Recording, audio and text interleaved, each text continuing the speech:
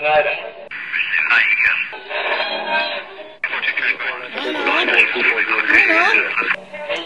is that you? There, I think I got it.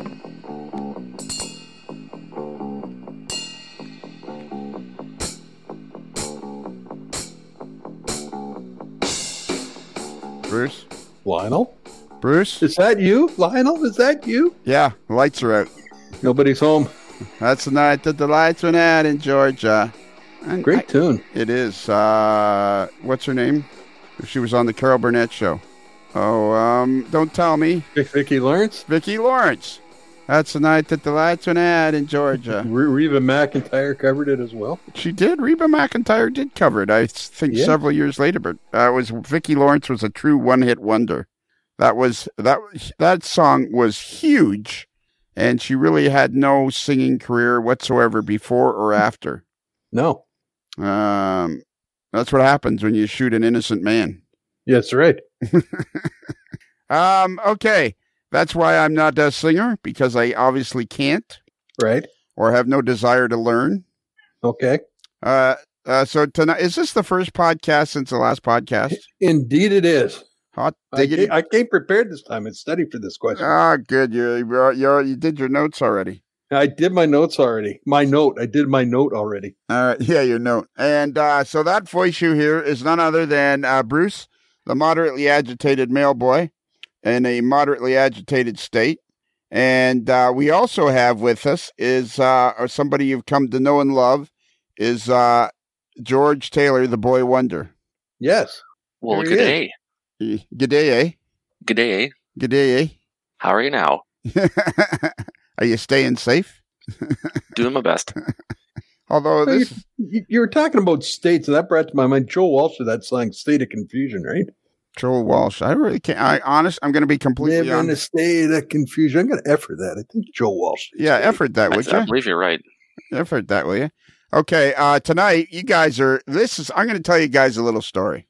The guy we're going to interview tonight is, he's one of those kind of annoying guys. Oh. Uh-oh. Uh-oh. So his name is David Leobach, and he is the president of Tangent Scale Models, which is one of the premier model freight car manufacturers in the hobby today.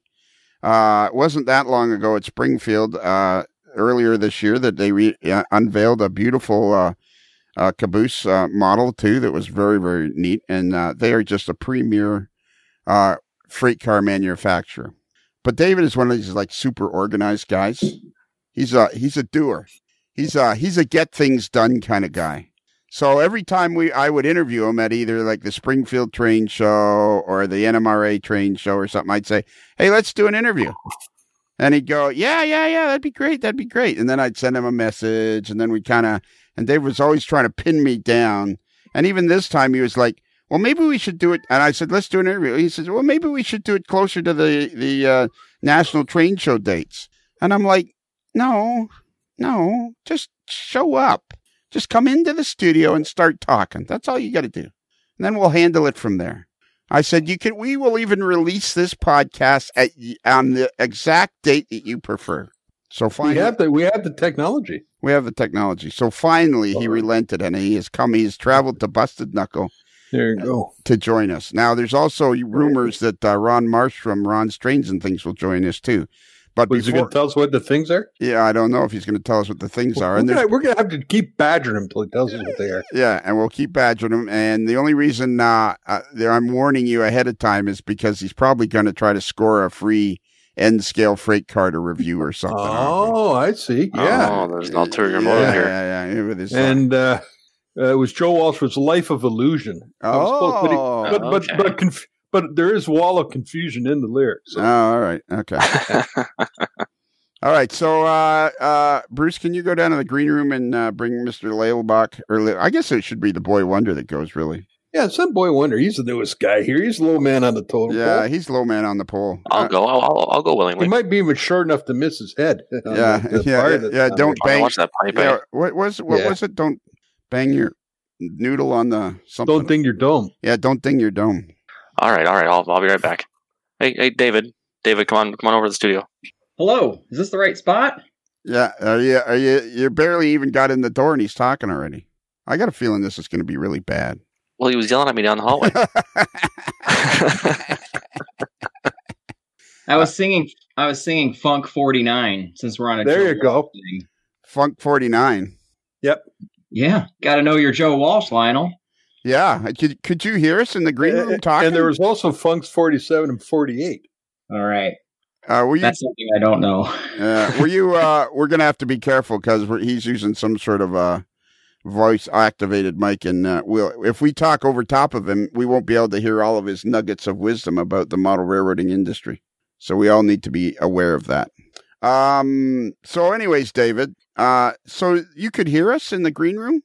Yeah, there's a speaker in there. I'm not sure if you know that. You're usually on the air, so I don't think you know it. But there's a speaker that plays the audio for you. Oh, so That's what that is. Yeah. So you heard everything Bruce said about you being annoying? Yeah. Yep, I sure did. Yeah. I'll have to talk to maintenance about that. We can't have that. Yeah, Bruce, that was really inappropriate. I apologize. I'm sorry. But it's good to know that it's there now, so we're going to have to find the wire and cut it. Yeah, exactly. All right, David. So is that true? Are you one of the premier freight car manufacturers in the model railroading hobby industry? Wow, that's a nice loaded question to start off with. Thanks. Yeah, I know. That's the way it works here. We'll get into we'll get into the softball stuff later on. Yeah, I'd like to think that's kind of where Tangent is. That was our goal from the beginning. When I set up this company, that was my goal to produce the best freight car models that could be made. I felt that freight cars were ignored by a lot of the major manufacturers, especially being done at a high level. And that was my going in proposition, we shall say. Okay, so how long ago did you start this company? The company kind of had its roots in the mid 2000s or so. I had to create a fictional company as part of my my graduate degree experience, and I created a fictional model train company that became Tangent. And that's kind of one of the root stories for it. The other root story is I'd been helping out a few of the other model train brands, Lifelike, Proto 2000, back in the 90s on a couple of their projects, including some of their freight car projects and the Jeep 30 and the Jeep 9s, especially the Phase 2 ones. And I also helped out Athearn with a few projects, and I helped out a guy named Chris Clune who did a lot of tooling for several brands with some of his research and that kind of thing, and worked with Chris to set up a new company. We were going to do that together. Long story short, that didn't quite happen the way that both of us had intended, and we went our separate ways. He ended up starting a company called Exact Rail about a year and a half after Tangent was launched and rolling. So Tangent was formed in 2007. Formally, we launched at the Detroit National Train Show. So how did you get involved with all these people that you were helping out with tooling and everything else you were doing? Like, how did you how did you know all these people? Yeah, well, that's a great question. I met them. All right, hang on. If he's obviously never listened to the podcast, Bruce. Yeah, it's a good thing we don't score this part. Yeah, exactly. Were you concerned that some of the questions wouldn't be great? Say that again. I'm sorry, you got me laughing now. Well, you said it was a great question, and I'm thinking maybe you thought some of the questions wouldn't be great. Wow, this is gonna be a rough crowd. I think I need a beer or something. Oh yeah. We highly recommend alcohol. Yes, we highly recommend that you do these interviews in a severely inebriated state. It's much better for you. The more sedated you are, the better. Yeah. Right. Would you like the tinfoil helmet? Do you think that would help you? Nah, I'm not that kind of guy. All right. Okay. Okay. So how did you know all these people? Yeah, well, I mean, the real quick answer is I knew people through friends of friends for the most part. I got to know some of the guys at Lifelike Proto 2000 in the 90s, just volunteering to help them with freight car stuff. They'd started out with some steam era cars, as you may remember if you're interested in that kind of history. And I was, really promoting a certain covered hopper that they should do.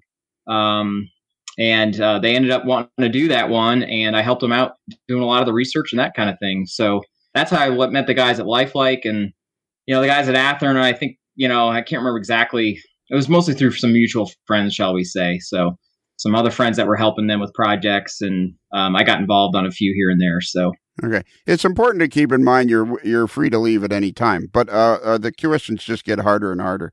So lots of people would say to Proto 2000 or Athearn and say, "Hey, I want to help you with freight cars." So there has to be somehow you knew these guys, some sort of a connection, because lots of people want to help, but to have the ability that they respected, that they wanted you to help them. There must have been some sort of a connection. You guys were all in a club, or you guys knew each other through, illegal gambling or something. Yeah, I'd like to say no. I mean, there's really no other way other than the telephone. It was all cold calling on my part. It might have helped that, I worked in telesales in the mid '90s when all this kind of started, and I was really good at picking up the phone and, chatting it up with people. But yeah, no, and I don't want to overinflate what I did, because I think it's, when you're on the manufacturer side of the desk, there's a significant amount of work. And, when you're on the outside, you help with photos and knowledge and that kind of thing. But translating that into product is another whole very complex set of processes. Okay, so that's a really interesting to know then, because basically I actually in late May and early June I released a bunch of interviews I did at Rapido Trains with Jason Tron and 3 or 4 of the guys that worked there. And Jason's always been very kind to me, but I was even more of an eye-opener just how much is involved in producing either a locomotive or a freight car to the kind of detail that your company does. So, okay, so you just wanted to get involved, so you started contacting people and said, "Hey, how about this or how about that," kind of thing?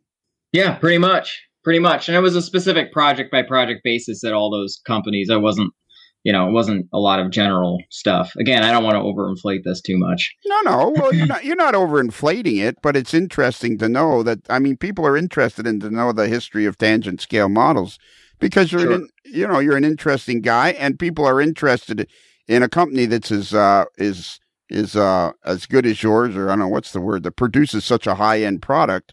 People are interested to know how you got there.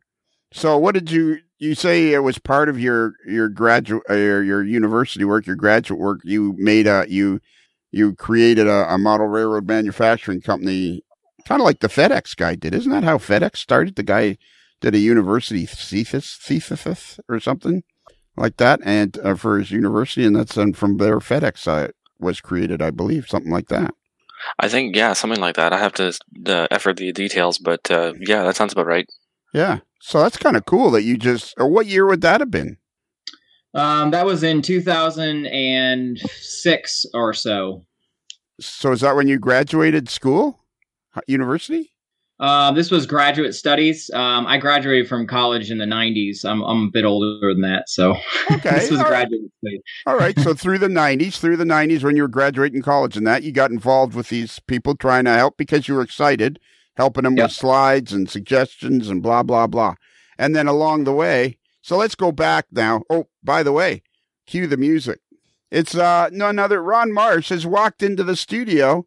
It's just done a walk-on very similar to the way Bob Hope used to have done.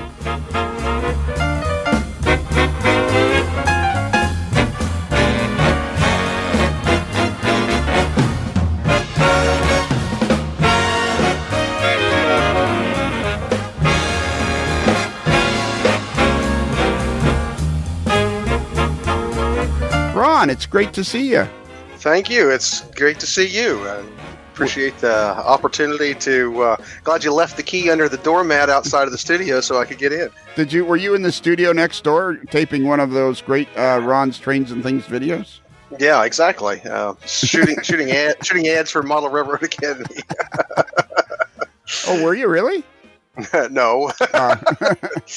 So you're here with David Leelbach is here. Of course, you recognize Bruce, the moderately agitated mail boy, and George Saylor, the boy wonder. But we're interviewing David Leelbach of Tangent Scale Models, and I've been grilling him on how he got started. And I also I already warned him that you'd be trying to suck up to him so you can get a free freight car to review on your. So I wouldn't ask and I wouldn't refuse. Okay. So he's We might already. be able to arrange that. Oh, see, look at that! I already laid the groundwork for you. Oh my God, I'm practically producing most of your videos at this point.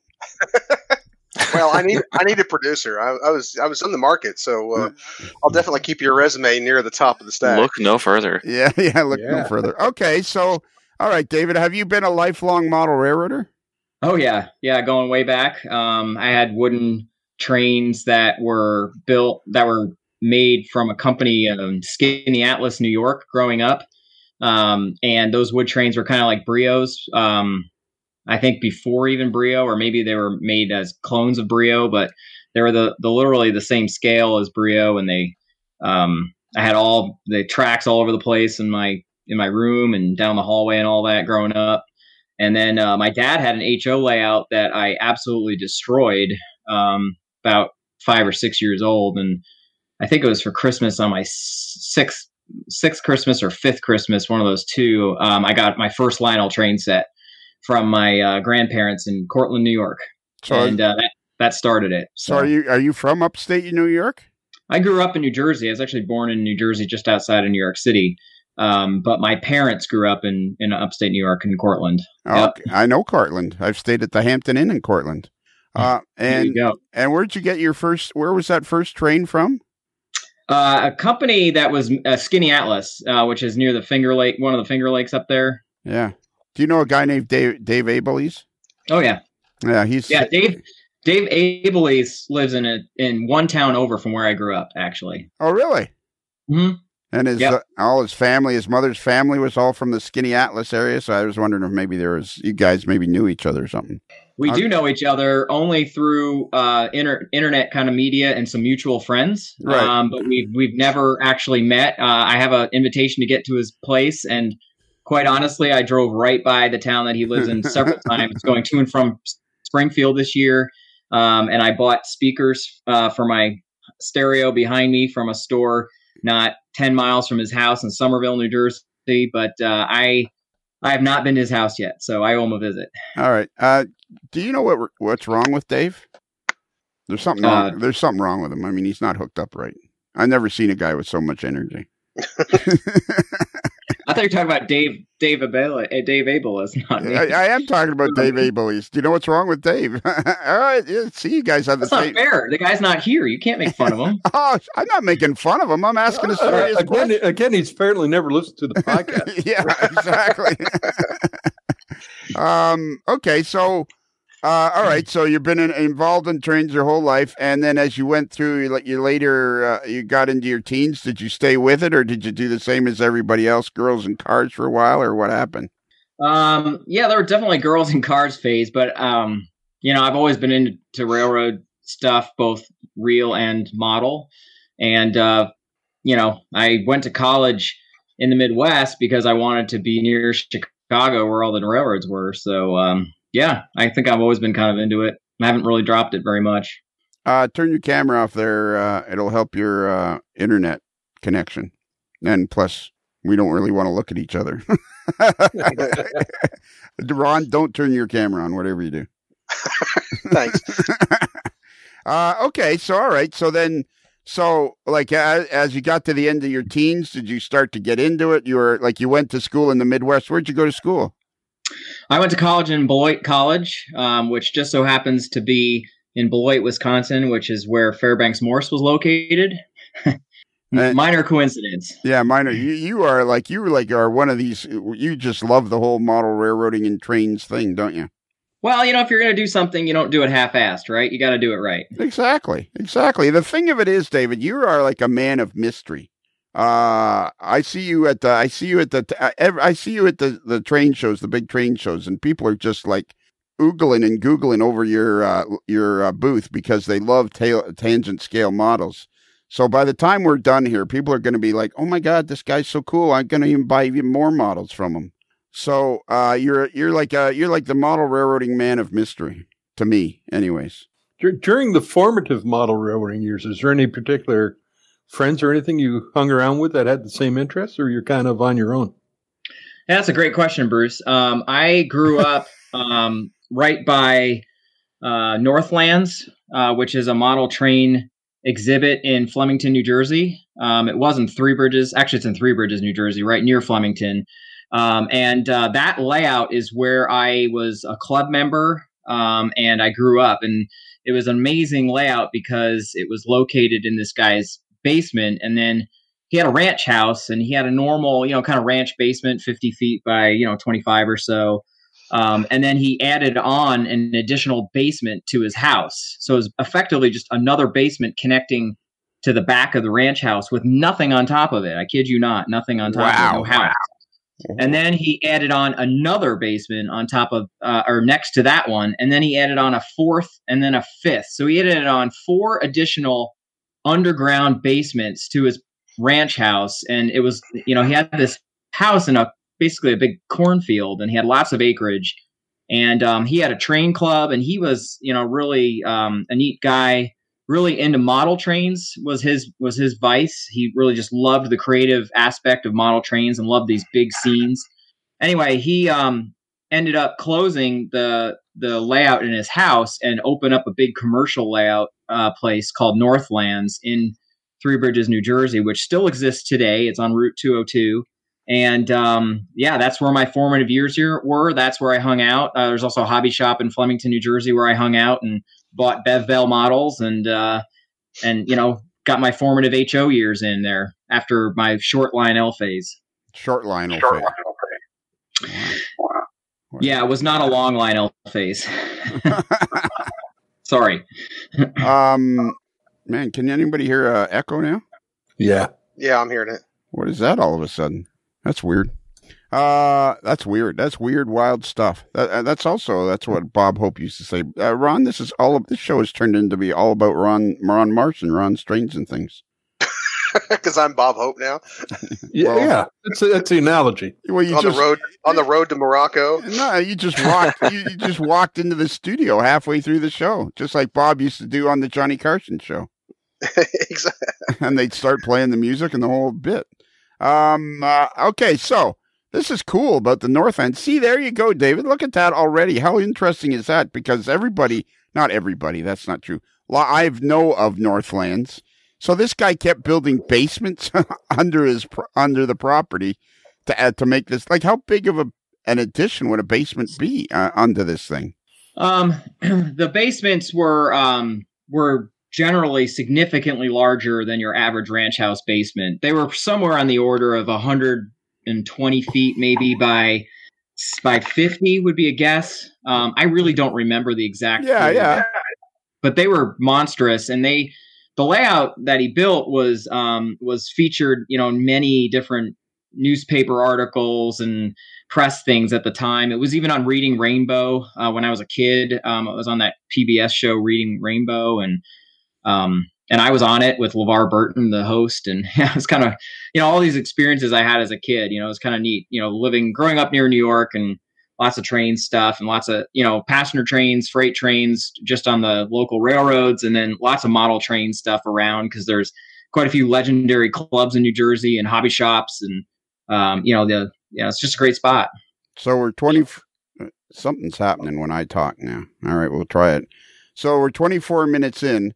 And so far, we've discovered that you were a part of the Northlands in its early days. You were on Reading Rainbow with LeVar Burton. I knew this. I knew it. I can always tell these guys that are tough to get the information out. There's like tons and tons of information in there. You were with how many times Reading Rainbow came once to this layout or what?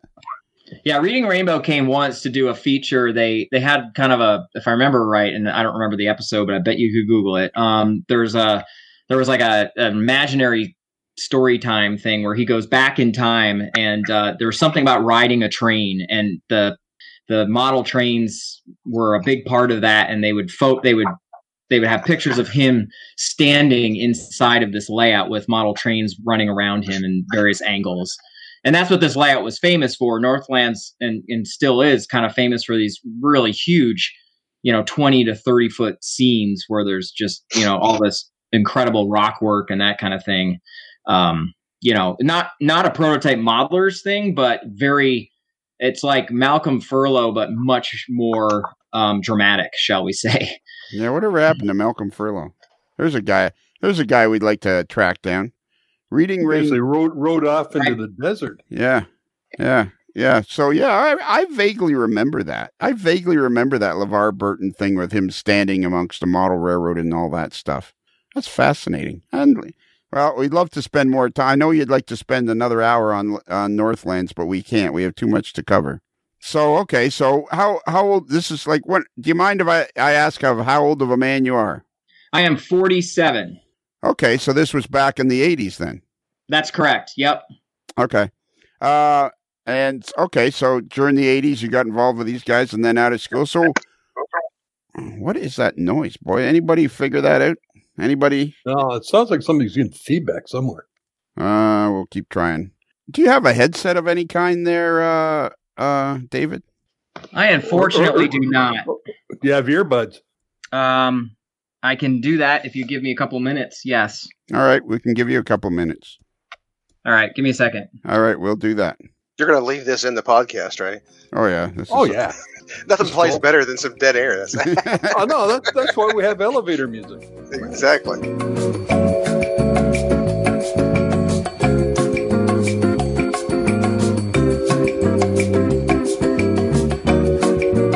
What's new at? Hey, we might keep this in. What's new at Ron's train? Hey, have you determined whether or not you're ever going to tell us what the things are or what? Oh, I keep telling people what the things are, but it changes every week. Things is a variable, something like a constant in engineering equations. Exactly. That's Ron's trains and whatever I decide my other hobby is that particular week. I think that feedback might be coming from Ron. I'm wearing my headset. I just don't know. Neither do I. I was hearing it too, but yeah, but hey, turn your camera back on for a minute, Ron. Okay, I'm in a different location. Yeah, I'd say you got stuff hanging on the wall back there. Check this out. Yeah, I'd like to claim that, but I can't. Oh, where are you? You got it at the garage sale? I sat in a lawn chair inside of a deer blind and watched my son when he was 12 years old take that deer. Nice. Yeah. And I've told him from that day till this, you're ruined for life. You'll be trying to match that for the rest of your life. That's a nice looking name. Is that what turkey feather fan behind it? Yeah, on turkey. He got that turkey and that deer and a 39.5-inch northern all in the same year when he was 12 years old. Holy cow. And he's never beat any one of them. Wow. 12 was a big year for Nate. That's impressive. So are you in your house, Ron? Yeah, I'm in my son's room. Everybody, my wife and younger son took over the basement. It's the season finale of Survivor, which, just give me a rock to beat my head against as far as I'm concerned. But yeah, there you go. So they kind of took over the basement. I have to go on record as having never seen a single episode of Survivor in all the number of years it's been on the TV. Well, you're missing the season finale. Well, actually, I'm not. Yeah. Are you ready to go, David? I am. My wife is a nurse practitioner, and she took her headset to work, so I don't have one. But what I'm going to do is I'll mute every time you talk, so I'll just trigger the mute button. I don't think it's me, but I can do it. All right, Ron, you mute. Let me see if it's you. Maybe it is. All right, Ron, you stay muted for a minute or forever. Okay, so where were we? We were at the stage where we have identified that you were at Northlands in the 80s, and they had an actual club there, eh? Yeah, they did. They had a club of modelers, all HO scale guys, and various prototypes, a lot of steam back in that time. This was the 80s, basically, and there was a lot of, what I remember is a lot of Rivarossi steam engines, so, yep. Wow. And did you have any kind of a layout after school, where did you settle after school? I used to go to the hobby shop a lot of days of the week, and my mom would pick me up because she had to run errands or whatever in town. So when I was in high school, almost every day I would go to the hobby shop and see what was new, and then she'd pick me up. But yeah, I had a layout growing up to answer that question.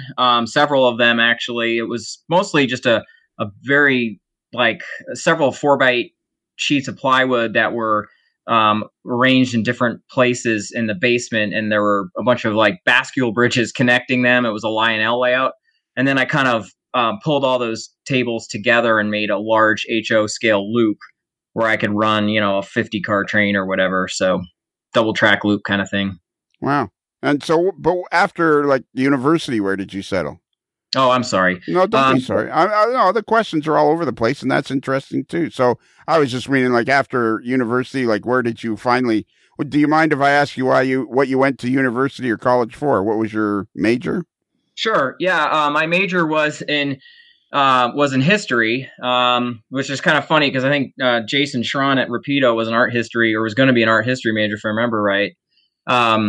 So yeah, I was going to be a history major and a music major. I actually have a double major, Bachelor of Arts in both of those from Beloit College in Beloit, Wisconsin. And then I got a master's degree in the 2000s as well, a dreaded MBA. Ah, the dreaded MBA. I graduated high school in grade 12, so I'm pretty proud of that. That's excellent. Yeah, I got a pretty good score. I got a pretty good mark in grade 11 geography. So no one's ever actually seen the diploma, though. Yeah, there you go. Okay, so is that that schooling, was that to be like a history professor in university or something, or? At that time, I wasn't at all sure what I wanted to do, but I only had a plan to try and work for the railroad industry, and I had a stack of rejection letters that's probably about a half an inch tall, and I still have it, and it's from every Class 1 and Amtrak, and I think I even have one from VIA, and I really want to work in the rail industry, and they basically told me go get an MBA, so I eventually did, but I ended up right after school being lucky enough to have a friend who worked at a software firm in Chicago, and at that time, the internet was kind of in its early days of getting people into IT in the data world, and ended up working for a big software firm in Chicago, and worked there for 4 years. So landed pretty well right after college in a really not so great job environment in that year. And so that's where you are now, is in the Chicago, Illinois area? No. I moved to Omaha in 1999 and went to work for a small railroad in Omaha. Okay, well, that's interesting. So now after that 4 years of working in the software industry, then you get your job in the railroad industry. Yeah, I went to work for Union Pacific in their headquarters there. So I got really lucky. Another friend of a friend situation helped me get the interview, and it was fantastic. In fact, actually, it's a good story. I'll tell it. So during my summers in college, while I was going to Beloit, I went out to Montana and I waited tables at the Isaac Walton Inn, which is a hotel on the BN main line. All right, stop. All right, stop. I know. Now you're starting to annoy me. This guy, he's just starting to flat out annoy me. No, and then I went and got a job. I was out in Montana. This is all interesting stuff. See, this is why I wanted you on the podcast. This is all wildly interesting. People are going to eat this stuff up because so many people admire your company and love your products. They're going to be fascinated to hear all this stuff. All right, so at the Isaac Walton, you're in Montana. You got a job as a waiter at the Isaac Walton Inn. And how old were you? This was after this was 2 summers during my college experience. So I was 19 and then 21 on those 2 separate summers. And I was lucky enough to drive out there and get the job with those guys at Isaac Walton Inn. Great people, family run.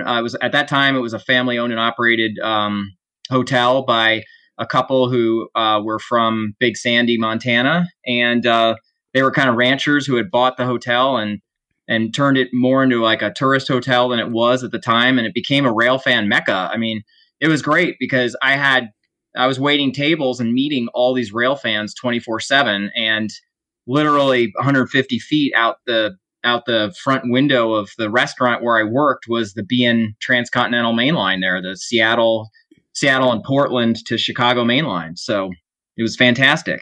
So this is like 1997, 98, somewhere around there. Actually, it was earlier. This is 90. This was 92 and 94. The summers of 92 and 94. So this is pre-BNSF. This is BN Cascade Green, 5 locomotives, 5 SD4-2s on the loaded grain trains, and just really neat stuff. And I was lucky enough while I was working there to, amongst the many people that I kept in touch with, was a guy who was from Union Pacific, and he was in the finance department, and he ended up being my boss at UP. He hired me. Let's see, that would have been, I met him in 92. I think it was 92, might have been 94. And he hired me in 1999. So yeah, got really lucky there. Stay in touch with people is the lesson there. Yeah. So, Bruce, what do you think? Was that a good story? I'd give her 7.9 out of 10. Yeah, it's a good story. It's a good story. Yeah, George, what'd you think? I would concur.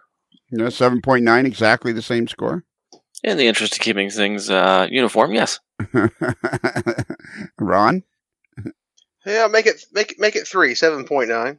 All right, okay. I was going to go higher than that. Across the board. Yeah, I was going to go higher than that. I was up around the 8.5 area, but okay. I'm sticking with really, if you want to get really technical, mine was like 7.86, but I just round up. Yeah, okay. I got it. We'll throw out the high and the low anyhow, so it doesn't matter. Yeah. 7.9 it is. Take the median. Yeah, exactly. So that's where you are. That's where you live now, is Omaha? No. There's more to the story. So after I worked in... Actually, I have a question. Why does the UP hire a guy with history majors? What possible use could they have with a guy that majored in history in university? Well, Lionel, that's a great question that I get asked a lot. So what happened was the Union Pacific tried to absorb another railroad called the Southern Pacific, if you might remember your railroad history. Right. And when they hired SP, things didn't go so well, especially down in the southern United States and Texas and Louisiana. And they expanded and built a new department that was going to figure out things like why these acquisitions don't go so well. How do we measure the railroad better? How do we think about capacity at the railroad?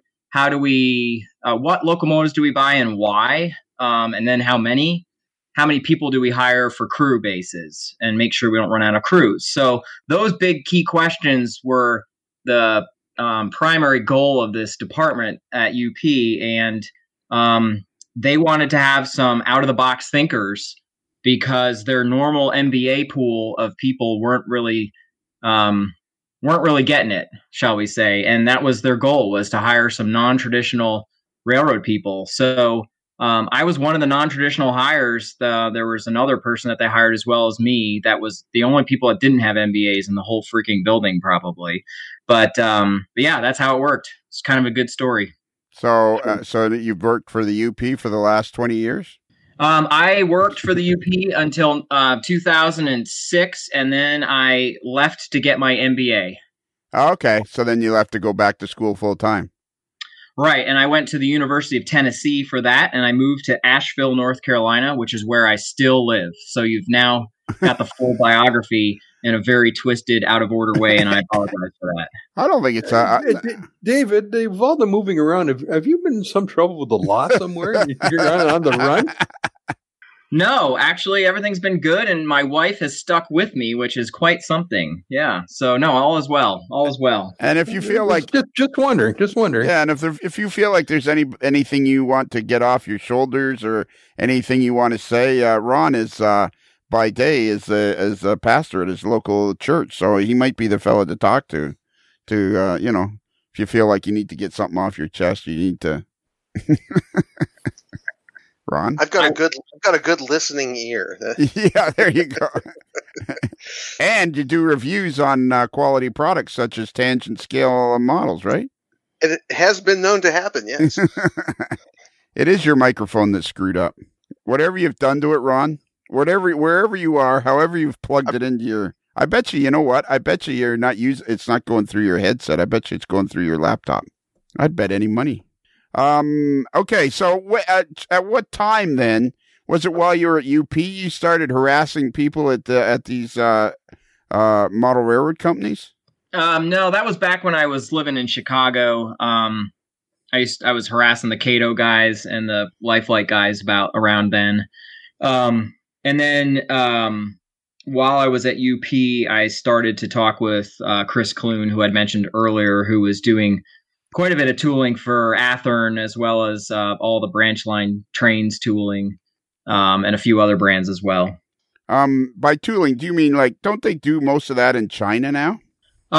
Yeah, the answer to that is yes. And that's always kind of been the case, but Chris Clune at that time had a reputation of building some pretty good EMD locomotive tooling, and that was kind of his personal passion, and he set up a tool and die shop to do that. Really? Mm-hmm. I think this hobby is way bigger than anybody realizes, way bigger than anybody realizes. And it's going to be social media. There's going to, who was I talking to about that today? I was talking to, don't tell me, let me guess, our buddy Tony Cook, the editor of Model Railroad News. I was talking to him about it, and I think in 20 years, this hobby is going to be way bigger than anybody realizes. So somewhere in there, after you worked for UP, and when you got out of graduate school, somewhere in there, you started getting the inkling that you wanted to have your own model producing company. Is that correct? That is correct. I was working with Chris there in the 2000s, and then I actually got 2 free trips to China as a part of that process, and I got to know people over there, and yeah, I figured out that I wanted to do model trains in HO scale at a much higher level, and especially freight cars, where Chris's primary interest was in locomotives at the time. So I really wanted to, go into the freight car direction, and I was helping Chris with freight cars too, but I wanted to do my own and go my own direction there when things weren't really working out for me to hang on with him. So there you go. So I took it and ran. So you just bolt up right one night in bed and went, I'm just going to make my own freight cars, and I'm going to strike out. How do you start a high-end freight car manufacturing company? Did you at first kind of go, because you had some knowledge of how the industry worked because you'd been to China and things like that. But how did you decide which was going to be your very first car? The car that I chose as my very first car was one of my favorite grain hoppers, the Pullman Standard 4740.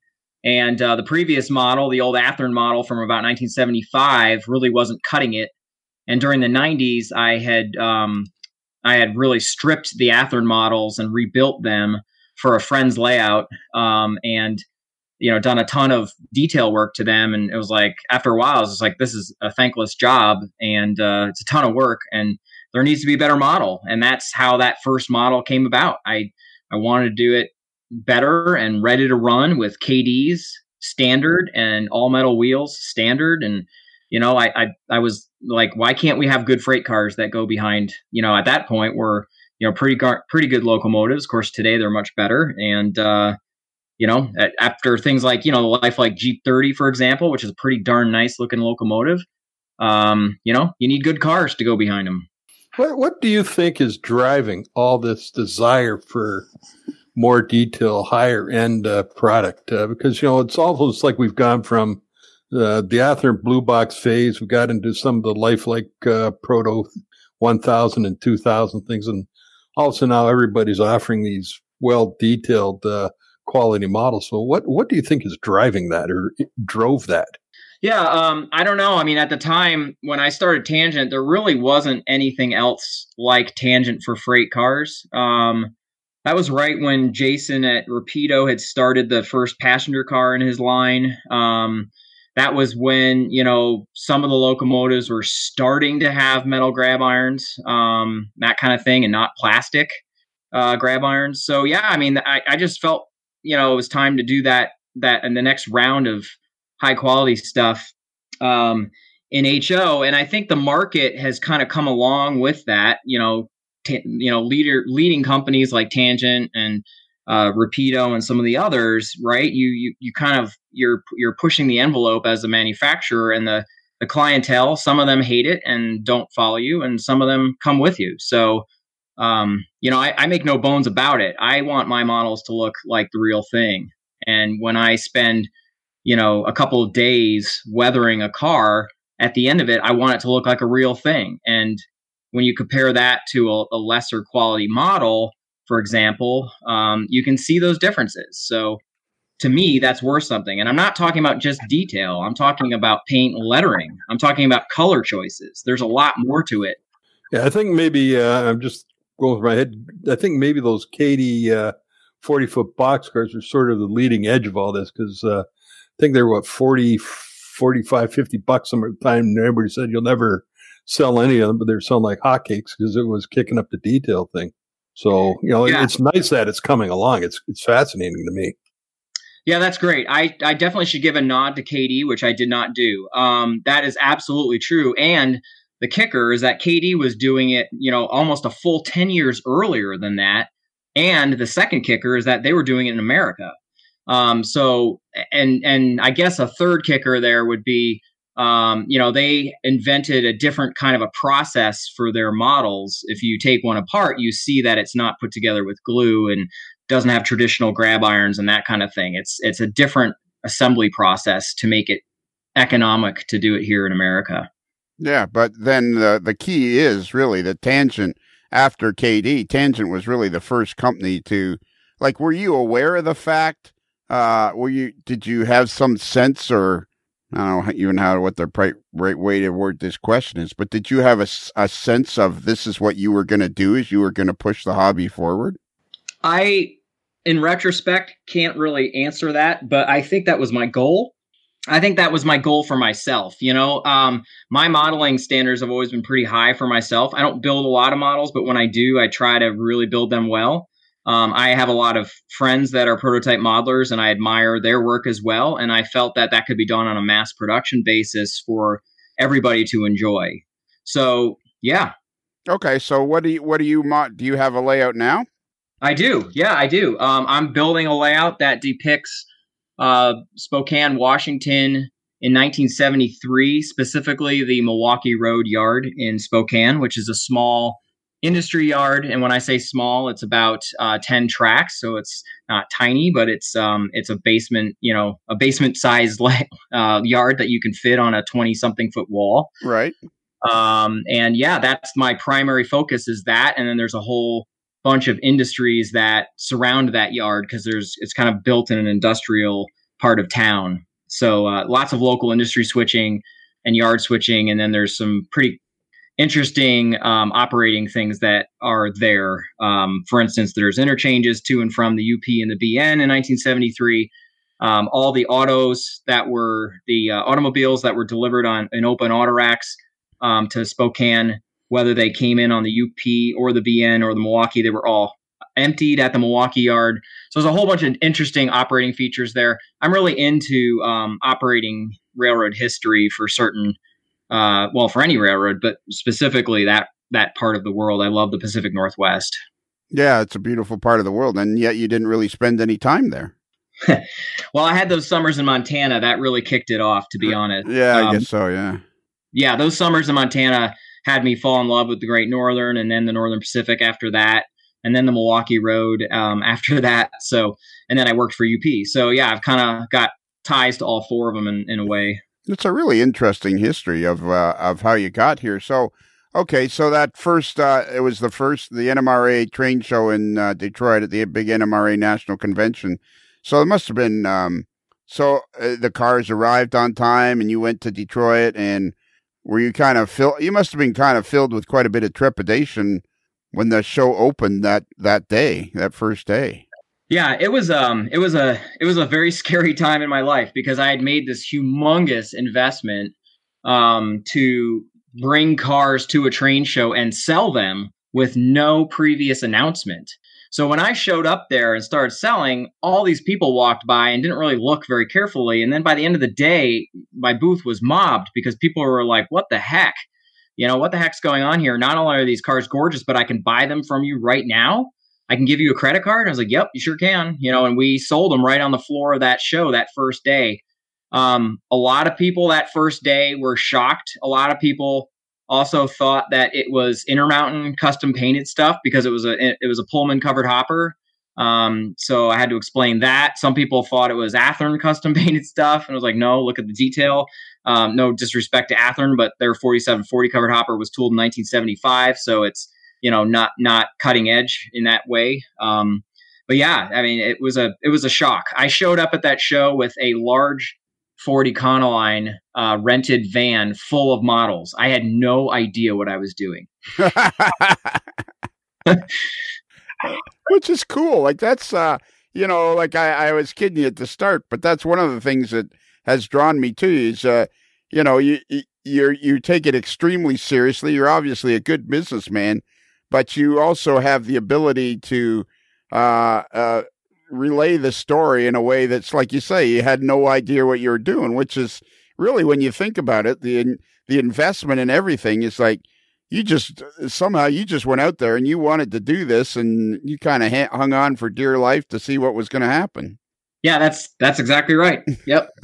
So where was your wife in all of this? Was she like, how did you convince her? How did you convince yourself? That's a better question. How did you convince yourself? What was it that made you think that this was a good idea? Because from what I know of manufacturing models these days, is there's a large upfront investment to create the tooling and everything. You have to create an association or a working relationship with a factory in China. So there's a lot of upfront expense before you sell one single freight car. So do you remember what it was how you convinced yourself this was a good idea? That's a great question. I had a series of ups and downs, shall we say, on that road. It takes a lot of fortitude to really decide that you're going to do that. And it takes a lot of negotiating with a spouse that you're going to, mortgage your house to buy tooling. And, oh, by the way, we need to, come up with another that same amount of money a second time to actually run the production on that tooling. So, yeah, I mean, it's a humongous leap of faith. So people like Tangent or other brands like Exactrail or Moloko or, some of those other brands, like even Jason, I guess, it's a leap of faith. You're really you're just going, and if you look back, you're probably not going to do it, Okay, well, this would lead into my perfect argument, how I say the hobby's growing, and so many manufacturers will say, well, I don't think it's growing, it's kind of changing and blah, blah, blah. I mean, for you to have that much faith in going, yeah, these are going to sell, I think it must be kind of a strange, not strange, I don't know what the word would be, but I get the sense that the guys like you that are the leading manufacturers, I get it. You're not making billions of dollars. Like, I get that. You're not making billions of dollars. But at some point, you had to think to yourself, this is a good business model because people are going to buy these things. And as it turns out, they did, because people are always looking for quality products. I think a lot of that, too, is people are fascinated by miniatures. And the better the miniature is, the more drawn to it they are. Does that make sense? It does make sense. I think I think that's exactly what motivates people. And I think I said this to you one of our times we've chatted. I don't know if it was the last one or the time before that, but I think that people are at the point in their lives where they want certain things, and when they see it, they buy it. And I think we have a more advanced market right now. And you say it's growing. I agree, but I think that part of its growth is because a lot of the people have more money these days than they did 10, 15 years ago, thanks to things like the stock market or, higher paying jobs or whatever. Yeah, I think that's part of it. But I think the hobby, I will, I'll go to my, well, we won't talk about that, but I'll go along in the future and thinking to myself that the social media has we were self-isolating in this hobby until social media came along and exposed all of our, it's just like this, like nobody would have, this is a great interview. You're a fun guy to talk to and people are going to like it. And you're going to find out a whole lot about you. And you couldn't publish this in a model railroading magazine. And now for the first time in the entire 100-year history of the hobby, there's an opportunity to meet David Leobach in a way that nobody would have before, which will make them appreciate your models even more. I think that's what I've discovered from the podcast is, gives people a connection to you even more than they had before. And I'm convinced that social media is just going to make this hobby explode all over the place, and we're all going to be covered in model railroad goo, or not. On that note, I don't know how to answer that. I'm struggling with the terms model railroad goo, but I'll just come back and say, I think that the growth of the hobby is good. I think that there are a lot of vendors in the hobby that are supplying a lot of product into the hobby, and at some point, I'm not sure that the hobby has enough dollars for that product, but maybe it does. I'm not sure. But I will say that, I'm confident in where my company is going, and I like what we do, and our customers give us a lot of feedback on both the good and the bad, and we try to run with that as best we can. Yeah, I guess I get the same feeling from you that I get from Jason Schron, that you guys are very approachable. You like to talk about what you're doing, and you're enjoying it as much as you can. So how many cars has Tangent produced now since 2007? I think we're up to 23.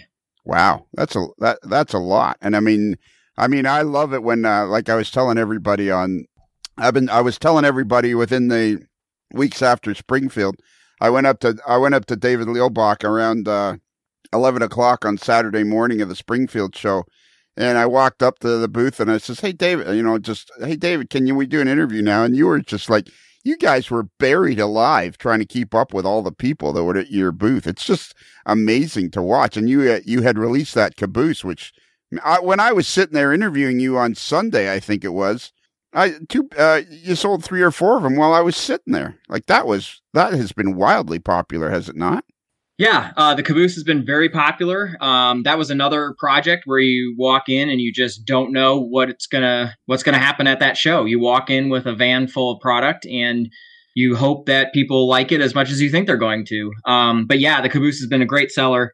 We're doing very specific, targeted, era-appropriate cabooses with all their proper lights and their proper details, and those things take a lot of patience on our side and tooling dollars on our side, because I swear to God, cabooses are modified more than locomotives were.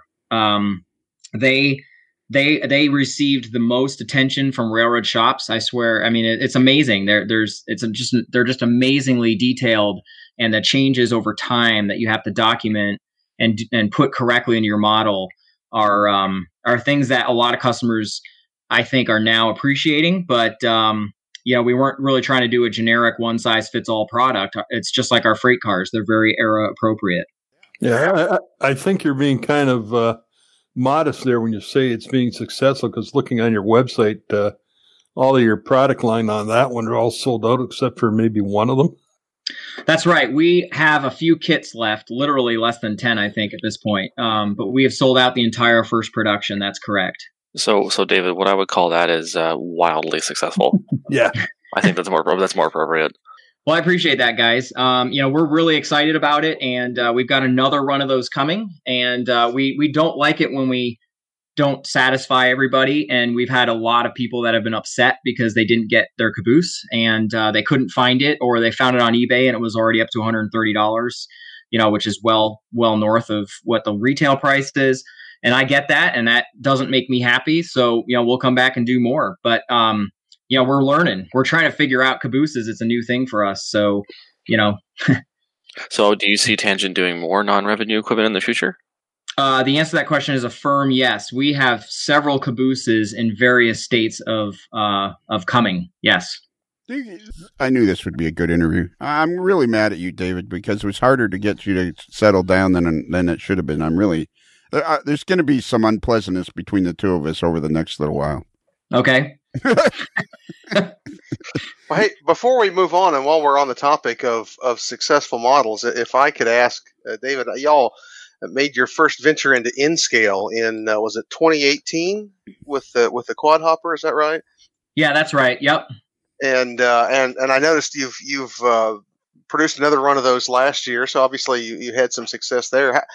As an N-scaler, I would be remiss of me not to ask how the N-scale market is looking for you, and how that how that model is done, and maybe what you're thinking about N-scale, some more N-scale in the future.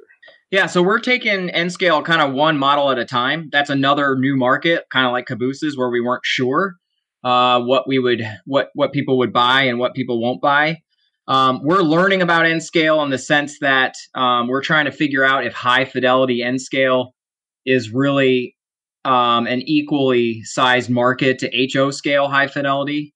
And what I mean is, do N-scalers really appreciate that? And I've been hearing it on two fronts from N-scalers. The first front is the guys that are the T-Track kind of crowd are unhappy because the cars don't operate on 9.5-inch radius curves, that kind of thing. Right.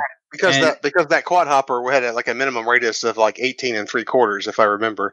Yeah, we're advertising it, I think, as 15, but yeah, and honestly, you can easily get it down to 13 or 11. We've documented that on our site, but yeah, we designed it to be a prototype-looking N-scale car, which meant that it has pin lifters on it, or a couple of lift bars, if you will. It has a narrow coupler box. It's got side key detail on the side of the coupler box that looks like an actual coupler box, not just a rectangle blob. And they have rubber air hoses. And because of all those things, it restricts the travel for the wheels. And, 9.5-inch radius in N-scale is, nothing approaching a prototype radius unless you operate trolleys. So let's just call a spade. And I'm okay with doing this and alienating some N-scalers, but I am not targeting the T-Track crowd. I don't believe that those are the guys that are wanting to, buy my product. I would love it if they did, but I don't think I can make products for that kind of a tight radius situation. So that's been a problem. But the positive side is, the prototype-based guys are just ecstatic because there's been guys waiting for years to see some of the Tangent HO products make their way into N-scale. And of course, we had an agreement with Craig Martin of BLMA when Craig was, active in model railroading, and he was doing N-scale versions of a few of our cars. We had agreed to do together, or he would do, obviously, and those were really well received, and the market really liked that. So I would like to do more N-scale to answer your question. The real question is, do I aim towards the T-Track crowd and 9.5-inch radiuses, or 9 3/4 radiuses, or do I, do we keep it like what we've done already? So that's a big open question for us right now. That's kind of stymied development on N-scale. Sure. Yeah, I think your answer though is that you've kind of set the target or the bar for yourself of what you've been doing in HO. So, to go anything less than that in N-scale would be kind of shooting yourself in the foot, I would think.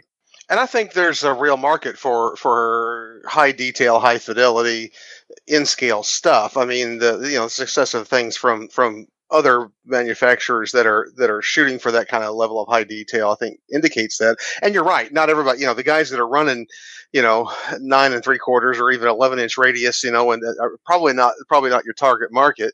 And granted, that market's not going to be the same size as the HO market, but I think I can vouch for a good portion of the N-scale community to say that there's some desire and demand out there for those high. There are the guys that want to photograph their stuff, want to have that high end detail. May not be the everyday operators necessarily, but that really are looking for that high detail, high fidelity. Well, you know what you ought to do. You know what you ought to do, Ron. You ought to get in contact with David and see if maybe he would send you a car or two that you could review on one of your videos on Ron's Trains and Things, because you have like almost 30,000 subscribers, so he'd probably get quite a bit of, And I'd love to do that, and maybe after the show, Dave and I can have a conversation. Yeah, I don't think. Well, we knew that was coming. Yeah, I don't think you and David should be having a conversation without me being involved. Okay, I don't have a problem with that. Yeah, I really don't. Moderation. Yeah, moderation. There you go. David, I think it's important for people to realize how much of a quality individual you are, which is what adds to the quality of your company. Like I've had the opportunity now. I would say basically we're friends now, or maybe I'm overstepping my bounds, but I think it's a quality person who runs a quality company ends up producing a quality product, and you seem very devoted to your customers and producing a product that you can be proud of and that they can be proud to own. Does that sound like something? Absolutely. Yeah, I mean, we totally want our customers to have a great buying experience. And, the quality is not only with the products. I mean, the products have excellent quality. We try very hard to make sure that they operate well, which means that they're heavy. They're not over NMRA, but we definitely shoot for NMRA. Our open coal hoppers are almost at NMRA weight, which is a big deal in HO scale, because in HO especially, you usually have a plastic body, so it's hard to get your coal hoppers to the right weight. We do that. We do very well with getting all of our freight cars our other freight cars to the right weight. Our cabooses are very heavy because we want people to think like the prototype did, and the chassis system and B&O both shoved on their cabooses. So with their helper sets, so our cabooses are the right weight so that they can be, at the rear end of a train with a helper set coupled up to them. And, we try really hard. Like, we go really, really deep into the quality side of things. Our cars have, fully detailed underframes with proper bolsters, and, we make them look right as best we can. Our newest thing is we've been releasing freight cars with different roller bearings on them. So the roller bearings turn, which was an innovation back in the 90s from Kato probably, or even a little bit before that from a few others. But really, Kato was the one who really mastered that and made them roll well. We've done that with our 100-ton truck, but we've offered different roller bearing caps for them to imitate the Timkens, the Brencos, the different types of Brencos, the Hyatts. Those are coming. I shouldn't be talking about things that are coming, but Hyatts are coming. So, we go to very deep levels to have a really great quality product. And on top of that, the buying experience is something that we want our customers to be happy with. We provide pretty darn fast shipping from our warehouse here in North Carolina. We sell to brick and mortar hobby shops, and we encourage brick and mortar hobby shops because we believe they provide a function and a service to the model railroad hobby. I spent my high school years in a hobby shop. I want other kids to do the same thing. So, yeah. So there you are. Here's a question. Your caboose. What made you go with a bay window caboose instead of a more traditional cupola type caboose?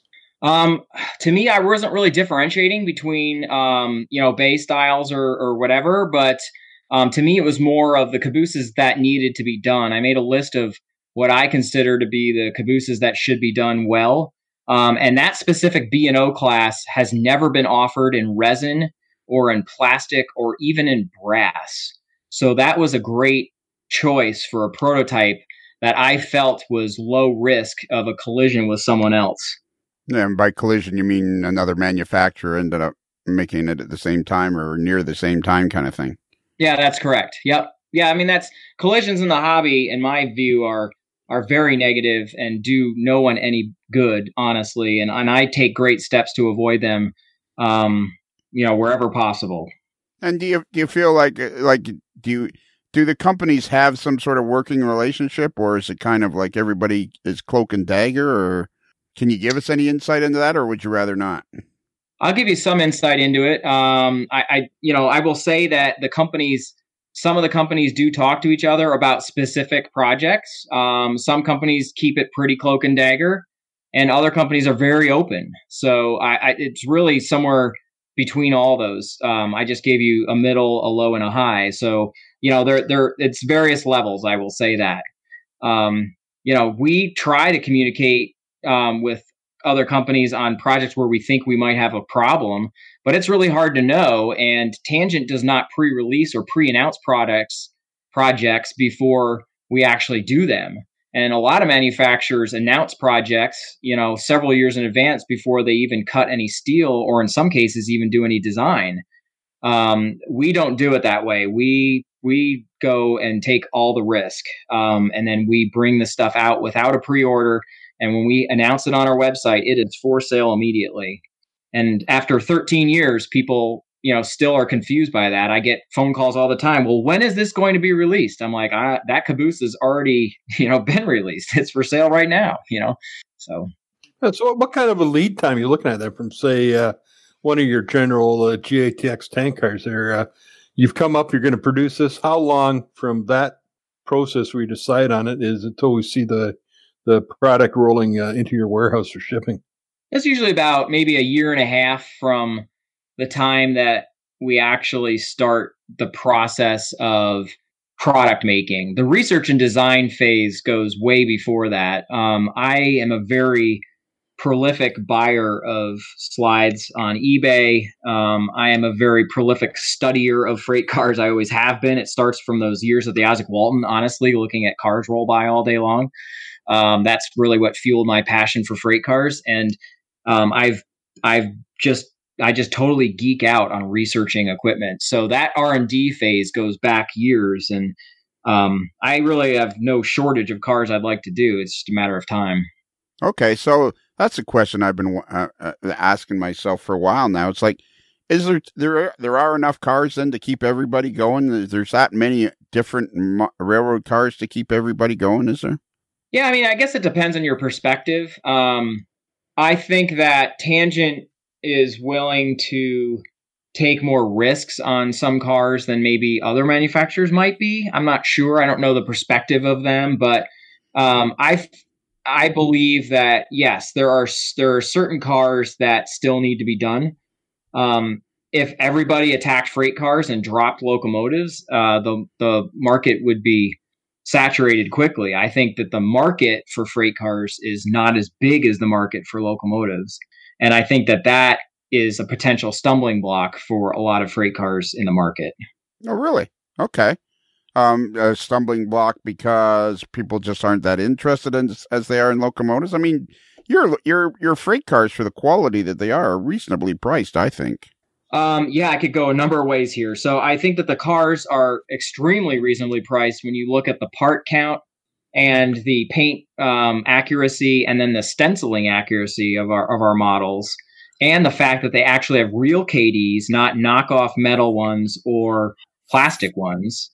And we also have all metal wheels on our products. Yeah, I mean, our stuff is, I feel, very fairly priced relative to the market, especially recently. There's a lot of vendors, and I won't be shy to say this, there are a lot of vendors that are coming up to my price point that do not have a commensurate product quality level. And, that's not up to me to point out. I think consumers can see that for themselves, but I sure notice it. I'm a modeler. I see that stuff. I look at what everybody else does.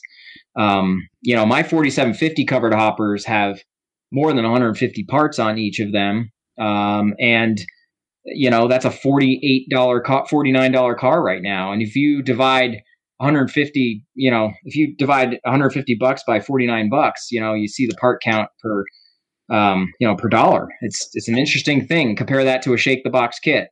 Yeah, for sure. And how do you maintain quality? Like, do you travel to China very much, or is it done all via email and what have you?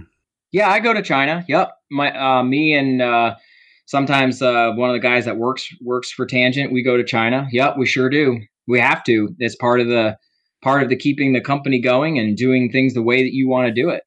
And how many guys do you have working for you now?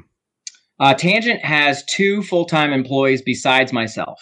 Okay, are you full-time there now? Because I know you weren't. Yeah, I waffle back and forth with some consulting for the railroad world as well. So I do a little bit of everything. But yeah, I spend a lot of time on Tangent. I spend a lot of my weekends and nights on Tangent. So it's a full-time job. Yeah, Don't get me wrong. Were you affected by the factory shutdown in China at all, or you were different people? Yeah, I was. Tangent was kind of affected by that. I think everybody was affected by that, to be honest. Whether you were there or not, you were kind of affected by it because you spent so much time talking about it. But yeah, Tangent's one of the many companies that was kind of involved in that factory. But, I don't really dwell on that. It's more about the relationship that you have with your factory, not necessarily with, just one specific factory having a problem. There's a lot of ways to produce models over there. Well, you were telling me that you offer some of your cars painted but not lettered. Is that correct? Yeah, that's right. We produce unpainted black tank cars so that people can just decal on them. We produce unpainted. I shouldn't say this right. I'm not saying this right. We produce black painted tank cars that you can decal on. We produce Pennsylvania and PC and Conrail box cars that are ready for Pennsylvania PC and Conrail decals. So they're the right colors and they're glossy, so you can decal right on them. Yeah, we do that. And do you ever put decals on them? We have offered decals in the past for specific targeted things like extra road numbers on coal hoppers. But no, when we print things, we don't use decals. We do, full on tampo printing machines, to tampo print the lettering and, the ACI labels and all the other things. That went right by him, didn't it?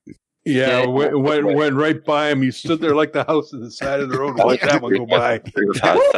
Yeah, he was expecting an inside curve, and I just threw him heat right down the middle, and he just waved at it as it went by. You said decals, and then I said decals, so I was being a smartass. I said decals. I was trying to be a smartass. I was converting it to Canadian for you. There you go. I love your. I speak a little Canadian. I get up there once in a while. Do you? Where do you go? Why would you come to Canada? Why are you coming to Canada?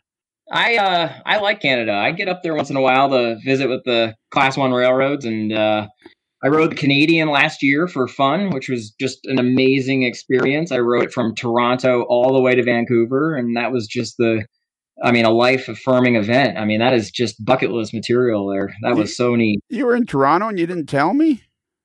I'm sorry. I stopped by Credit Valley. That's where I spent my time. Well, you could have sent me. We got to become. Are you avoiding me? Am I misinterpreting the fact that we're becoming more and more acquainted with each other? Am I misinterpreting that? No, you're not misinterpreting that. You mentioned that earlier, and I appreciate it. I am not a Leafs fan, though. I just want you to know. You're not. Are you at least an original? No. Are you at least an original Six fan? I am in two ways. I grew up as a Rangers fan, and I became a Chicago fan. Wow. So who would you, if it was Chicago and the Rangers in the playoffs, who would you be rooting for? I'd probably have to root for Chicago, but that would be a tough one. I really like the Rangers right now with Panarin.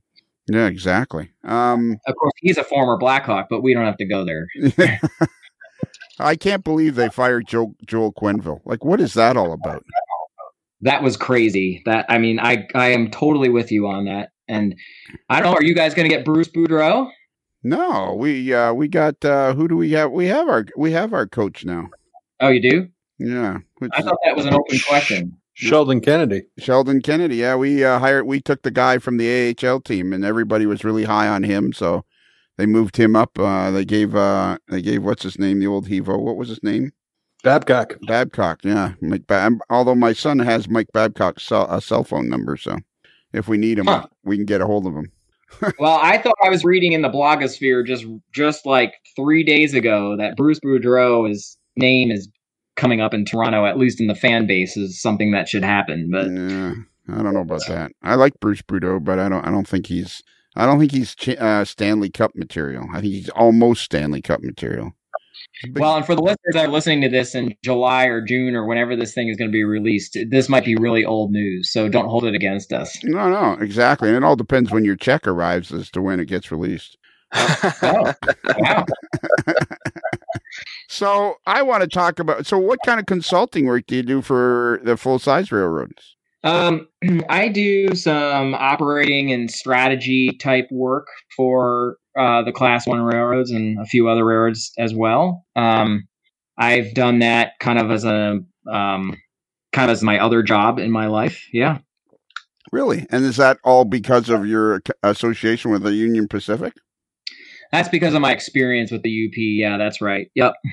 So you do, don't talk about anything you don't want to talk about, but you do somehow the Class 1 railroads have turned to you or knowing you probably just called them up and said you're doing this wrong. But somehow the Class 1 railroads are in contact with you to help them with operations and movements and that sort of thing. You can't just... Yeah, that's right. I work with a full-on railroad consulting team that's part of a larger company, larger consulting firm, and yeah, we're on a first name basis with the executives at all the Class 1s, and we help them out with all kinds of different things. My team that I am part of right now helps put together the various rail mergers in the 90s and helped to forecast what the railroads would look like what a CN and BNSF merger would look like when those two had proposed a merger. So yeah, we do that kind of strategy work, and we do other kinds of special projects, just special stuff. So Okay. that's stuff I can generally talk about, but it's really interesting, so. You can tell us. There's nobody listening. Right. Okay, here's a question for you. It's a little off topic, off a tangent, but I got a couple more things I want to ask you about that. But so once I started doing this podcast, I became more and more aware of how many good-sized regional railroads there are. I'm surprised more people don't model some of these regional railroads that are running, SD40-2s and cheap 40s and stuff like that. Like, there seems to be a lot of decent-sized regional railroads in North America. Does that make sense to you? Yeah, it's an interesting trend. I mean, regional railroads have been kind of sprouting up since the 80s, like Wisconsin Central, Montana Rail Link, for example. There's kind of a move afoot from some of the Class 1s to reacquire their own short lines, though. There's some of that going on. So, there's a lot of, ebbs and flows in the rail business, for sure. But yeah, and back to modeling, I think, regional railroads are, really key these days for a lot of modelers. And I think a lot of manufacturers have catered to that pretty well. I mean, I can think of Atlas producing, New England Central Power, and I don't know. I think it's, pretty well documented in the model world that, people want things. For example, our B&O caboose, one of them was bought by the Susquehanna, and the Susquehanna guys are screaming for Tangent to do that. Oh, really? Yeah, that'd be cool. And that's what I wanted to ask you. I wanted to get back to. So how did you decide that you wouldn't be one of these companies that, does pre-orders and all that? Is it just that you've run your company so well that you've gotten ahead of the curve and you can pretty much do whatever you want, and you try to be as knowledgeable and try to make all the right decisions? But, is it like, what was it that made you not go down that road, which seems to be the standard way of doing business in that industry now with other manufacturers? I don't really have anything against the pre-order system per se. I just don't feel it's necessary. I feel like you put your money where your mouth is. I produce the models, and then if people like them, they buy them, and if they don't like them, they don't buy them, or they buy them 4 years later when they've been thinking about buying it and they haven't done it yet. People have different habits for what they buy and that kind of thing, and I don't think either way really is better per se, but I do view that the way that I do it is effective when you have a good quality product and you can just release it, just drop it and go. And it takes some of the drama out of it. I don't market Tangent probably as well as I could, in the sense that I don't have a lot of, fancy blogs and funny videos and I don't do the things that a lot of the other guys do. I don't go to tons of train shows, for example, too. I only go to a few. So, I let the product kind of lead on its own, and that's where I spend my cycles. And how do you decide which train shows to go to? How many would you do a year? Well, that's a great question. We try to do the national every year when there is a national. It's been canceled this summer for St. Louis, as you guys probably know. But the national is a fixture that we try to go to because I feel that it's a good time of year to have a train show and see people. And, the affiliation with the NMRA is important, I think, for the benefit of the hobby. There are some manufacturers that don't like the National because the attendance has been poor. There's also some manufacturers that dislike the National, and this is one reason why I don't like it. The only reason I don't like it is because they force us to do it on a Sunday in the summer after a full day Friday and a full day Saturday. There is no need for a third day. Right. And I've been vocal with the NMRA about that as for years, because it's a ghost town on Sunday. And no offense to my fellow manufacturers, but I don't want to be just chatting it up all day with the other manufacturers on a Sunday in July when I could be outside rail fanning or being with my wife and kids. So right. But I will. Sorry, a little diatribe there. But yeah, the other shows that we go to are Train Fest in Milwaukee, which is a big one, and we love going there. We've been going there from the beginning because we produce covered hoppers, and that was what we started with, and that's always been a good show for us because of our product base. And then we do Springfield, and we've done Springfield off and on since we started. In the first few years, it was mostly off and a little bit of on, and now here in the past, I think it's 6 years or 7 years running, I've gone consistently every year to Springfield, and that's been a great show for us. And then we also try to do a handful of prototype modeler meets around the nation. So we especially focus on the St. Louis one because that's the biggest one of them all, and that's the one to be at. So. And why have RPM meets been taken off so well? I'm fascinated by them. I'm fascinated by the fact that there is no rules, there's no organization to be a part of, and yet they all have the same name. The RPM, it's like the NERPM, or MARPM, or they're always that and RPM, and they seem to have just grown naturally. Like, any idea why that is, or is it just simply because the registration is low? It's a different, everybody seems to have embraced the fact that, you try not, there's none of that, look what I can do and you can't kind of thing. There's no contests. Yeah, that's changed a lot. You're right. In the 90s, I went to all of the Naperville RPMs when I lived in Chicago, and then even when I lived in Omaha. I used to go back to Chicago for those. That was put on by Sunshine Models, the original Sunshine Models, which is a resin company, if you might remember. It's no longer in business because the owner died. But Sunshine Prototype Modeler Meet was the place to go. It had about 200 people every year, and it was a big deal in the fall.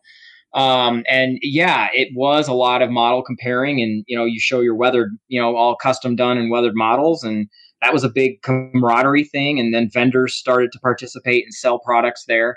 And then I think more lately, the RPM community has been a little bit more friendly to those that are kind of beginners at prototype modeling or weathering equipment and that kind of thing.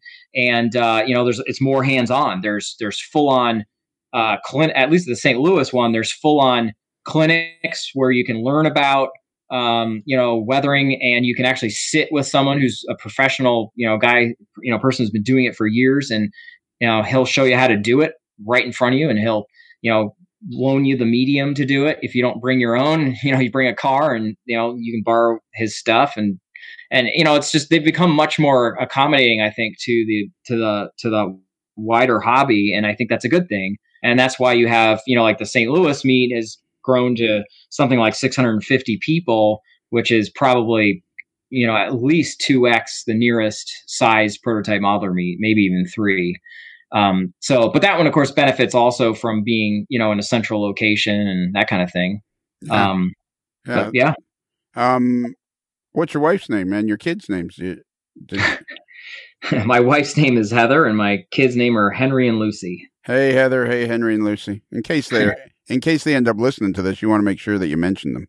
Yeah, they will not listen to this. I assure you that. Well, hardly anybody is, and apparently they won't be either. Right.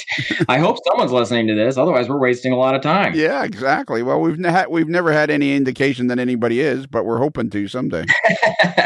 You should be doing some stats on your website, Lionel. I should be doing some stats on the website. We've had over 500,000 downloads in 5 years. Well, I think then that means something's going right. Yeah, that's probably.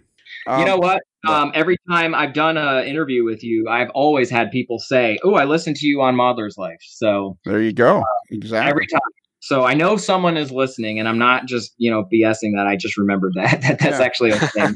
You say that to me quite a bit. People say a lot of things to me. It's kind of exhausting, all the things that I get told. And I love to hear people's stories and stuff, but sometimes it's like, oh my gosh, okay, so wait, this person did this, and you get to know all your client base pretty darn well with time. So it's a fun thing. That's the thing. Like, your enthusiasm for the hobby is very obvious, and I think that's probably what we've managed to emphasize during this interview is your enthusiasm for the hobby. Is like, I knew it'd be fun to talk to you, and I knew there'd be a ton of stuff to find out about you. I just could tell, and I mean, it's your enthusiasm for the hobby obviously spills over into your company because you just love the hobby and you love to produce these cars. Like, it's cool to see it. And like, the podcast is probably the best thing I ever did in the hobby because I've met so many interesting people.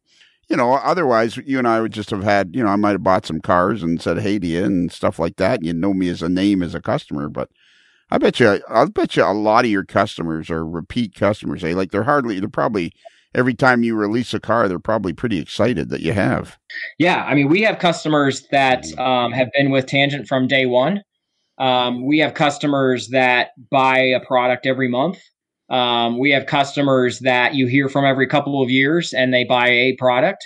And I have customers that you literally hear from once a month, and they're repeat guys constantly, So, I mean, it's really the gambit of things. And then, I have other customers that say, oh, I buy all my stuff at, Credit Valley in Toronto. And, it's my favorite store. It's like, okay, great. I'm glad you're supporting your local hobby shop. That's perfect. We'll keep sending them to those guys. So, yeah. So, we're pretty darn enthusiastic about it. And I do, I like the products a lot. That's kind of what fuels me is I just love freight cars and now cabooses a lot. I've kind of become obsessed with cabooses, which is just a dangerous thing to become obsessed with now because it's like my entire product line is going to become cabooses.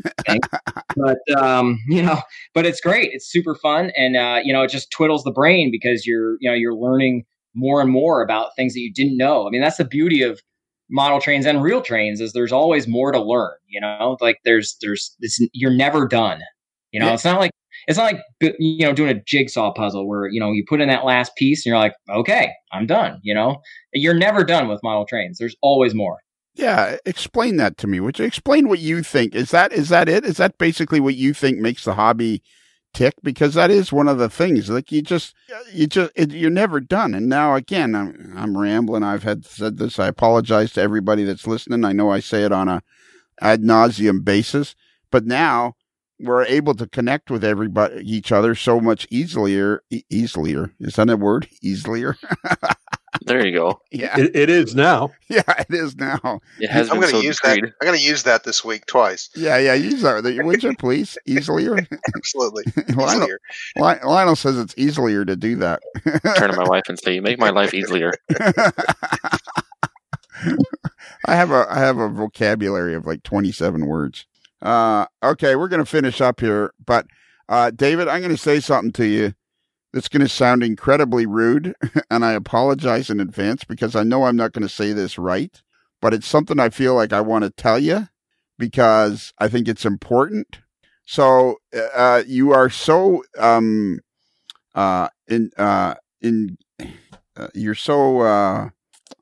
you're so engaged with the hobby and with trains and railroading that. And I've seen you at the booth sometimes, and I mean, sometimes you can seem like a pretty serious guy, but I think people need to know that what people need to know about you is that under that presidential gruff exterior of a guy that's trying to sell cars and get these cars out, you are really underneath you are really just somebody that loves the hobby and loves his customers as much as he loves the projects that he's making. Like, I think it's important for people to realize how much you enjoy the customers that buy your products. I think that's as much of anything. I get the sense that, I've seen you selling cars to people. Actually this year I did for a while. I stood and just watched you guys on the Saturday morning, and I could see you trying to engage with everybody that wanted to buy your product. And I think it's important for people to know that that not only are you just interested in selling them cars and making a couple of bucks, but you're interested in improving their model railroading experience. Yeah, I think that was pretty rude, the way it came out.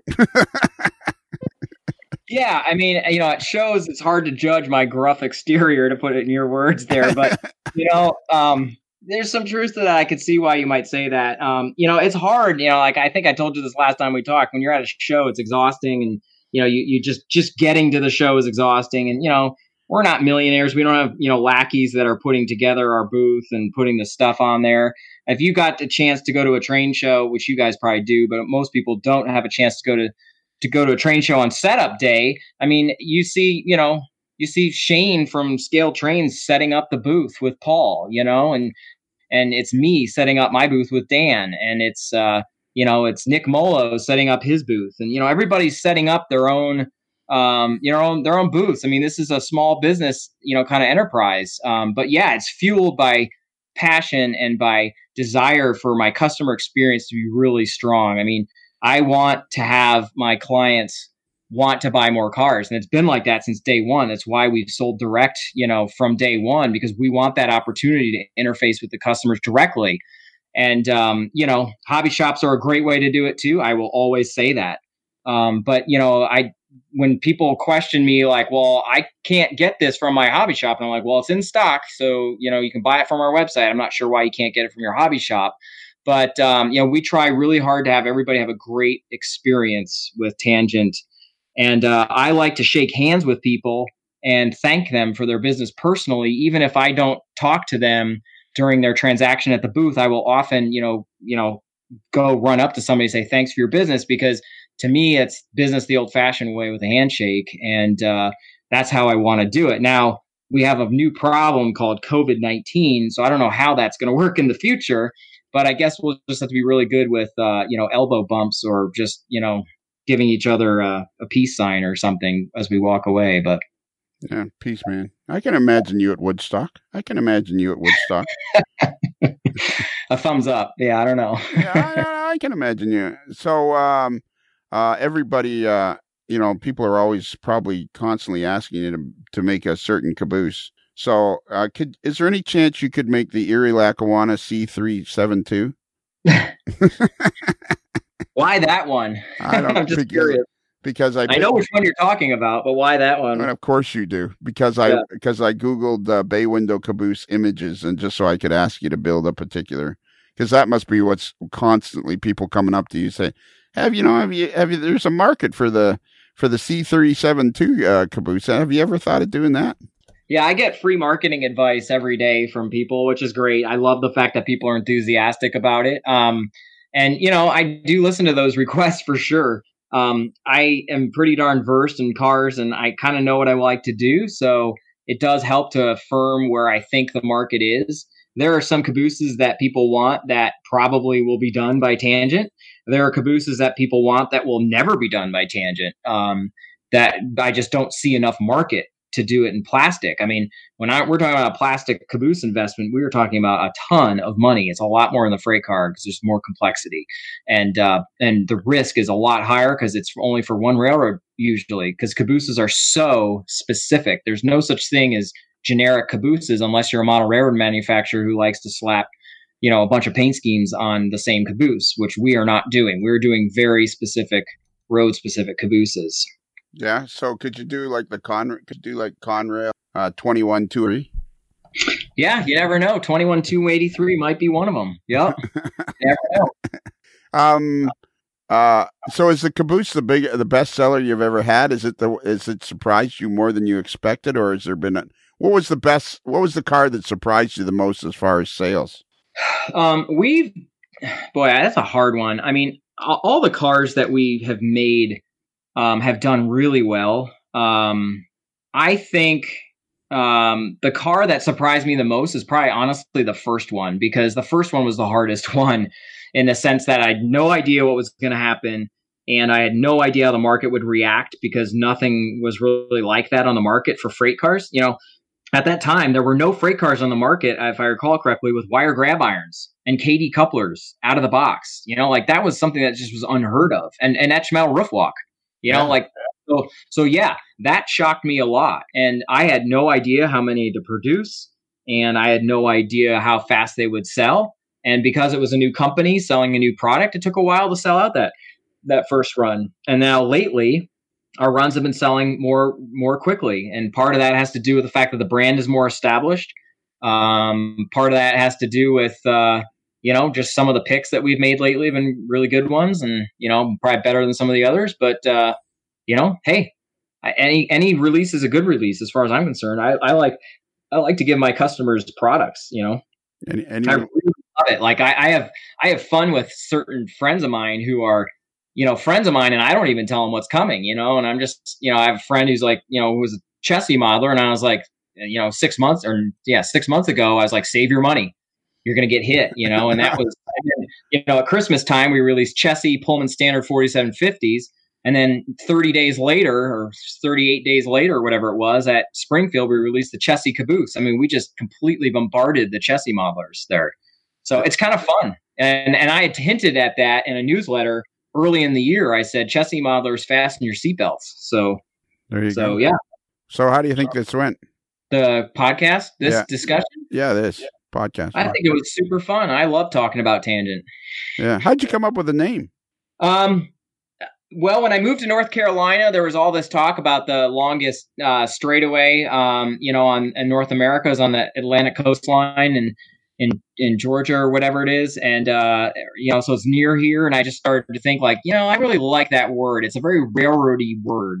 And I didn't want to name the company after me because I don't personally agree with naming a company after yourself per se. I wanted it to be more generic, more about trains. So Tangent was the name, and Scale Models came along with it because that's what it is. We provide scale models. All right. Okay, I'll throw another question at you. Ever any thought of dipping into that old great standard AAR 40-foot boxcar? That's a great question. Yeah, you should probably think about buckling your seatbelt at some point for that. That's something that we've definitely thought about. Yeah, we've thought about those. Yeah. How about? Are you talking about Canadian ones or American ones? Well, it's just that there's a market that tons of guys model 50s, 60s, even into the 70s are still seeing some of them. So there's a potentially huge market for that so-called standard AAR 40-foot boxcar, which had all sorts of variations. Right here, bring it on. Yeah, I mean, I love older freight cars, especially the tank cars. That's obviously been a passion for me based on the releases you've seen. I also like the old box cars. The problem is that, a lot of the old box cars have been done. So it's kind of the F unit syndrome where people say, oh, another F unit.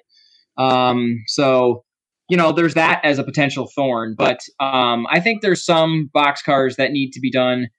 And so, Tangent will be doing more box cars in a generic sense going forward. We don't have a lot of box cars in our line presently, but there's quite a few coming. I have to throw you a bit of a plug here, David, because, I own several of the Tangent tank cars because they fit the era that I'm modeling quite well. And the region that I'm modeling had a lot of chemical processing and pulpwood and, other paper-related things going on. So tank cars were aplenty. So it's been really nice to have that selection available. So that's been great. That's cool. Do you model St. John, or where do you model? Down through the Ottawa Valley. So it's all lumber, paper, chemical products along the Seaway, kind of down southeastern Ontario. So it's a lot of, there was formerly a lot of industry here. It's not so much anymore, but it was, at one time, it was very plentiful. Yeah, I've looked at aerial photos of that region, and it's just incredible. There's so much railroading down there. So, Ron, one time, yeah. Yeah, sorry. Yeah. I'm sorry, George. I apologize. Oh, sorry, Lionel. No, I'm sorry, George. I'm sorry. I'm sorry that both of you are sorry. Yeah, I'm sorry that we're all sorry. I hate that. Yeah, me too. Is Ron sorry? No. Attaboy. Well, we're sorry that you're not sorry. So, Ron, if you were to do a review of the Tangent N-scale hopper, how long do you think that video would be, and would it be exclusively about the Tangent product? Well, when I do reviews, I typically do a review specifically and exclusively of a particular product. those reviews of a freight car, it's a little shorter than a locomotive review because you don't have the operation, quite all the details to run. But those videos usually run about 15 minutes, and they tend to do pretty well on my channel. Yeah, typically. So it'd be good if you guys got yourselves organized and perhaps you got some product and then you could review it and that would be like free advertising for Tangent Scale Models. Silence. You're not going to get any argument from me. Yes, this can be arranged for sure. In his head, Ron's like, "Bring it on!" Yeah, exactly. Yeah, exactly. He's like Homer. No, don't say. Oh, no. Too late. I seem to be organizing up a ton of your review videos now. I should be the guy. I should be vice president at Ron's Trains and Things, in charge of product reviews department. Yeah, or get a hat or something to go with it. Yeah, social media director. Yeah. Hey, you know what, guys? I was keeping score, and there were 6 questions that were great. There you go. So, do you remember, David? Do you remember some of the questions that you thought to yourself, "Well, that's not that great," but I'll answer it anyways? No, I'm not generally into grading the people that ask me questions. I just like to talk about it. It's my passion. Well, next time you come on, bring yourself a pen and paper and make sure you grade us on how we do. I could do that, but I don't think that's as high a value as talking about things that people want to hear about, which is why on earth does that N scale car not run on a 9.75 radius curve? See, this would be like the Kelly questions in reverse. Yeah, exactly. Or why on earth, when he used to make tank cars and box cars and covered hoppers, why is it all cabooses all the time now? Right. 10 years. Yeah, or when are you going to make an F unit? Yeah. Yeah, when are you going to make an F unit? And what did the caboose sell for?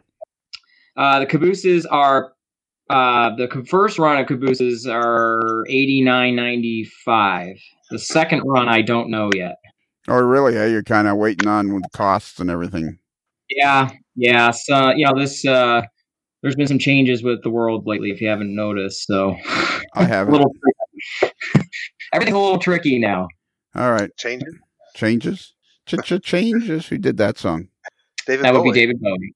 Turn and face the strange. Yeah. I can do music trivia pretty well. I'm a big fan of rock and roll. In fact, we might have to have a conversation. Okay, that's cool.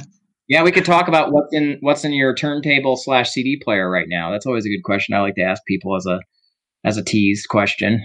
Do you believe in magic? Seriously? And I know you do. Yeah, exactly. Wow. In a young girl's heart. In a young girl's heart. Okay. Oh my God! Love and Spoonful, for crying out loud. I know. Yeah, no, I got it. How about I Want You Back? Who is that? Jackson 5, 1969. Yeah. See, you're okay. You were ahead of your time, Lionel. That's what I'm going to say. Yeah. No, I'm okay. Here, this one you have to know. Stop in the Name of Love. Of course, the Supremes. There you go. Yep. Suspicious Minds. Suspicious Minds is well, you're really stuck in the 60s. Hold on, give me a second. Let me take this.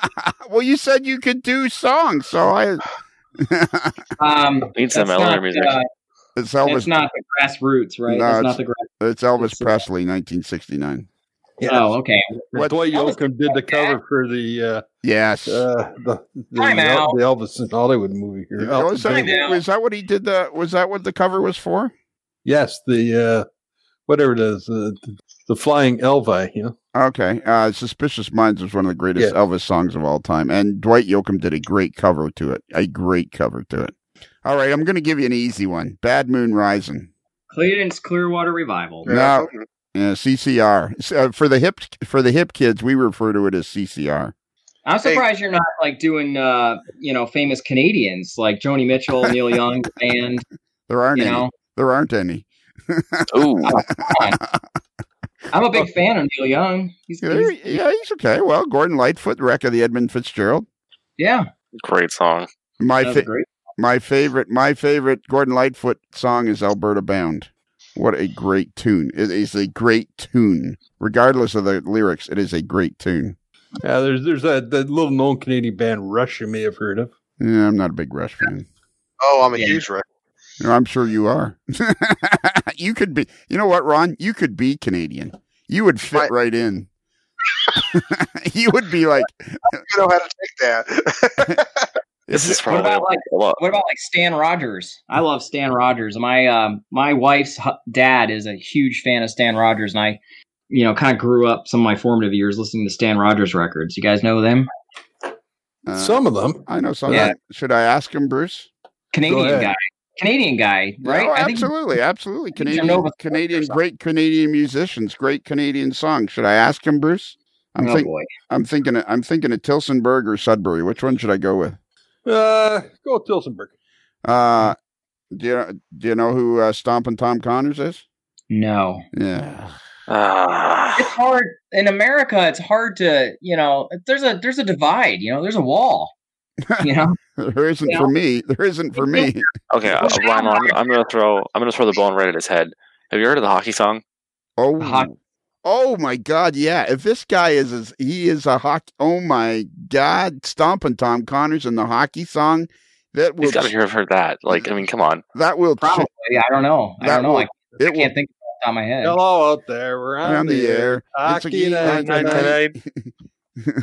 Okay. The player is Flash. The players are Flash. And of course, back to Stan Rogers. He unfortunately died that plane accident where they had to land in Cincinnati. The Air Canada flight was on fire. Oh, did he die in that one? Yep. Wow. A lot of that was quite the thing. The guy trying to get the thing down on the ground. Holy mackerel. That was something. Hello out there. We're on the air. It's hockey night tonight. The tension grows, the whistle blows, and the puck goes down the ice. Anybody want me to keep going, or should I just call it? I think we're good now. I'll Google it.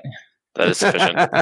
Stompin' Tom Connors and the hockey song. You Google that. That will change your life. If your two favorite NHL teams are the New York Rangers and the Chicago Blackhawks, which are two of the original 6 teams, this song will change your life. By the time you wake up tomorrow, after you've heard this song, you will be a different man.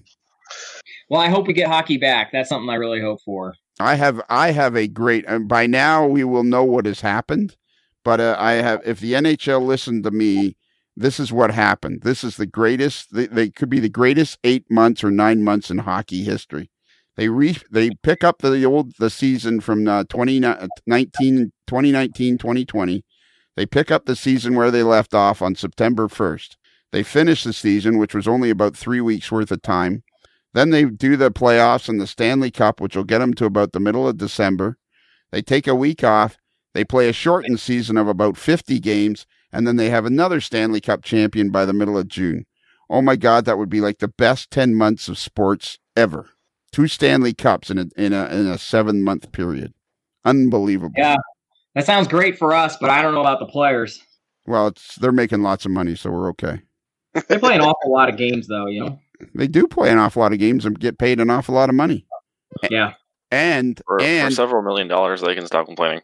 Yeah, and yeah, but aren't they kind of underpaid relative to the other guys like basketball and baseball and the football? But they're kind of underwatched too. If they're right, that's a podcast in and of itself. That's a podcast in itself, but they get lots of money. They get paid hundreds of thousands and millions of dollars. Plus, they get the hot hockey wife.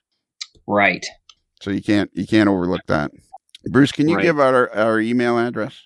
Certainly. Our email address is moderslife, mothers with 1 L, moderslife@gmail.com. And we have a website, moderslife.com. If you go there, you're going to find there'll be notices of the most recent episodes. And if you want to send us an email and you can't remember the address, there'll be a picture of Bruce the moderately agitated mailboy in a particularly agitated state. And if you just click on his face, you won't need to remember the email address, and you'll be able to automatically send out an email, which would be cool. And also on that page, you'll see you can click on Patreon, which will give you twice. If you spend $5 a month, you get twice as many episodes. You'll get every Monday is a free episode, and every Tuesday is an extra. Our very own Kaylee Zhang calls that the Antics channel.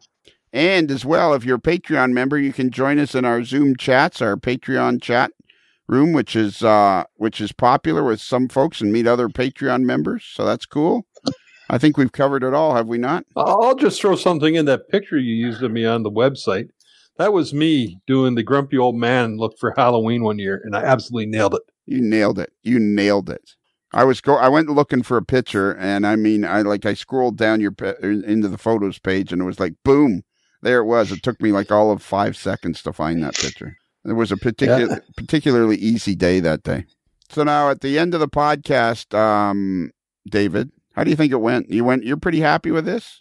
Yeah, it was super fun. Thanks for inviting me. Really, really, really appreciate it. I don't think we've done the full length one. We've only done short ones in the past at shows, so it's much better to do it in this format without having tons of people, taking our pictures and trying to talk to us and that kind of thing in the middle of it. So it's nice to have a kind of relaxed conversation. Absolutely. And now I don't really mind people taking my picture. I expect it because I'm a particularly good-looking man for my age. Absolutely. I have a particular striking pose. Okay. So at the end of the podcast, you have to say happy rails to you. Can you handle that? I can say that. Sure. All right. At the appropriate moment, you have to say that with gusto. All right. Do you feel like you're ready? Okay. All right. Well, David, as we close the barn doors on another episode of A Modeler's Life and the sun slowly sets over the back 40, I guess there's nothing else left to do except for you to say, happy rails to you.